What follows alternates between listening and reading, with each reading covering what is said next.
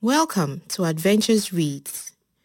Earlier this year, we asked women and people who menstruate to share their stories about living with PCOS.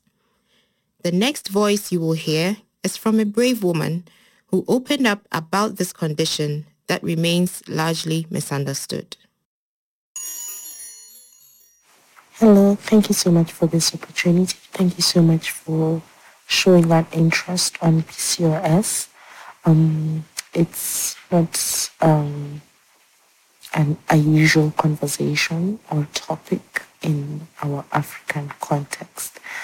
Even in our world, people don't really like talking about reproductive health challenges. So thank you so much for sort of creating a voice for us. So my journey with PCOS officially started in 2015, though I think I have had it since my teenage years, because I remember I used to have irregular menses when I was in high school, but I never was keen about it. And I think I also got it from my grandma, and she's in her 70s, so PCOS is something that has been around for so many years. So, yeah. So in 2015 is when I decided to seek a gynecologist. That was sometime in January or in March, because I was having irregular menses and I was getting worried. So I went to see a gynecologist and they put me in the pill for 3 months to regulate the menses. And once I was off the pill, they became irregular again. And towards the end of the year, I realized I'd gained so much weight, like over 20 kgs, and that was so unlikely because my normal body weight would be between 65 kgs to 70 kgs. So me adding an additional 20, I felt like that was too much and there was something alarming, and still my menses were irregular and I was getting horrible cramps. Once my periods now came after like 6 or 7 months of not being there.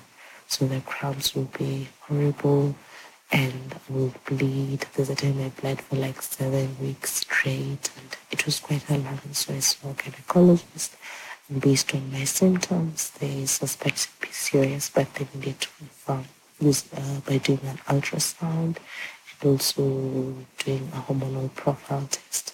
So the scan confirmed that I had cysts on my ovaries, and the hormonal profile also showed that I had an imbalance. So based on that, I was put on the pill again. But once I was off the pill, my menses went back to being irregular. So I decided to just take the pills for a while to just make my menses regular, so that I don't bleed too much when they come after disappearing for so many months. But there's a time in 2016, February, when I had to go to theatre.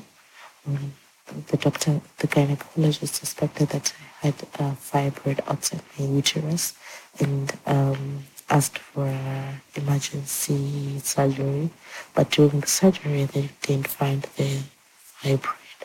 So the gynecologist took advantage of the situation and punctured my cysts, which was quite wrong because he didn't seek my consent, because that's a delicate procedure. He could have easily have damaged my ovaries by mistake. So, well, I never sued him, but I realized much later, after many years, that was actually wrong. He should have sought my consent, but because I was unconscious theater, that's why he just made that decision on his own. He didn't even consult the next of kin or something of the sort, but it's okay.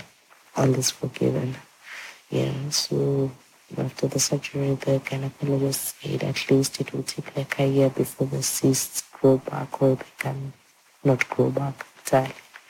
but within less than 6 months, the cysts grow back.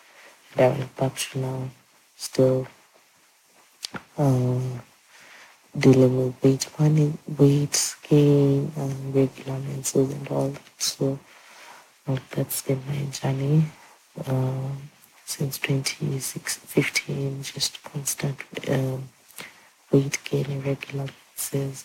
And I remember last year I was at my heaviest. I was 127 kilograms, and my self-esteem went really, it was really, really down. So I decided to work on my weight, go on a diet, and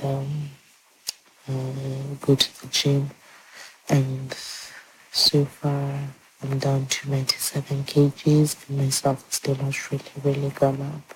And I feel nice about myself.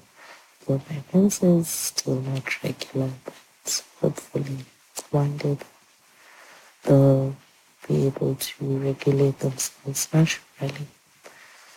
With PCOS, my biggest fear has been not being able to conceive, or if I conceive, not being able to carry a pregnancy to full term.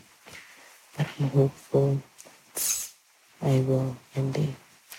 And another big toll that this big effect of PCOS on me is my mental health. I've been in and out of depression and anxiety, and I have to be on antidepressants and see a therapist from time to time. And I also get bad insomnia, which takes sleeping pills. So PCOS really affects our mental health, which is not good, but we have to fight to stay sane and to stay happy for the sake of ourselves and the people around us. And one thing about PCOS that I've learned is that people who don't have PCOS can't really have what it is you go through in this journey. They will say they understand, but no, they do not. The only person who will understand is a fellow sister. So I feel like it's important when you've been diagnosed with PCOS, look for a support system, look for people who have the same condition, will encourage you, will tell you, hey, listen, I've been in your shoe, I know how you feel, I will work with you, I will support you, I will cry with you, I will laugh with you, and all will be well in the end. So people just need that encouragement and just that familiarity, so to just know that they're not alone. So that's been my journey with PCOS thus far. So once again, thank you for this opportunity, and may you continue creating a voice for us PCOS sisters. Thank you. Thank you for listening to Adventures Reads.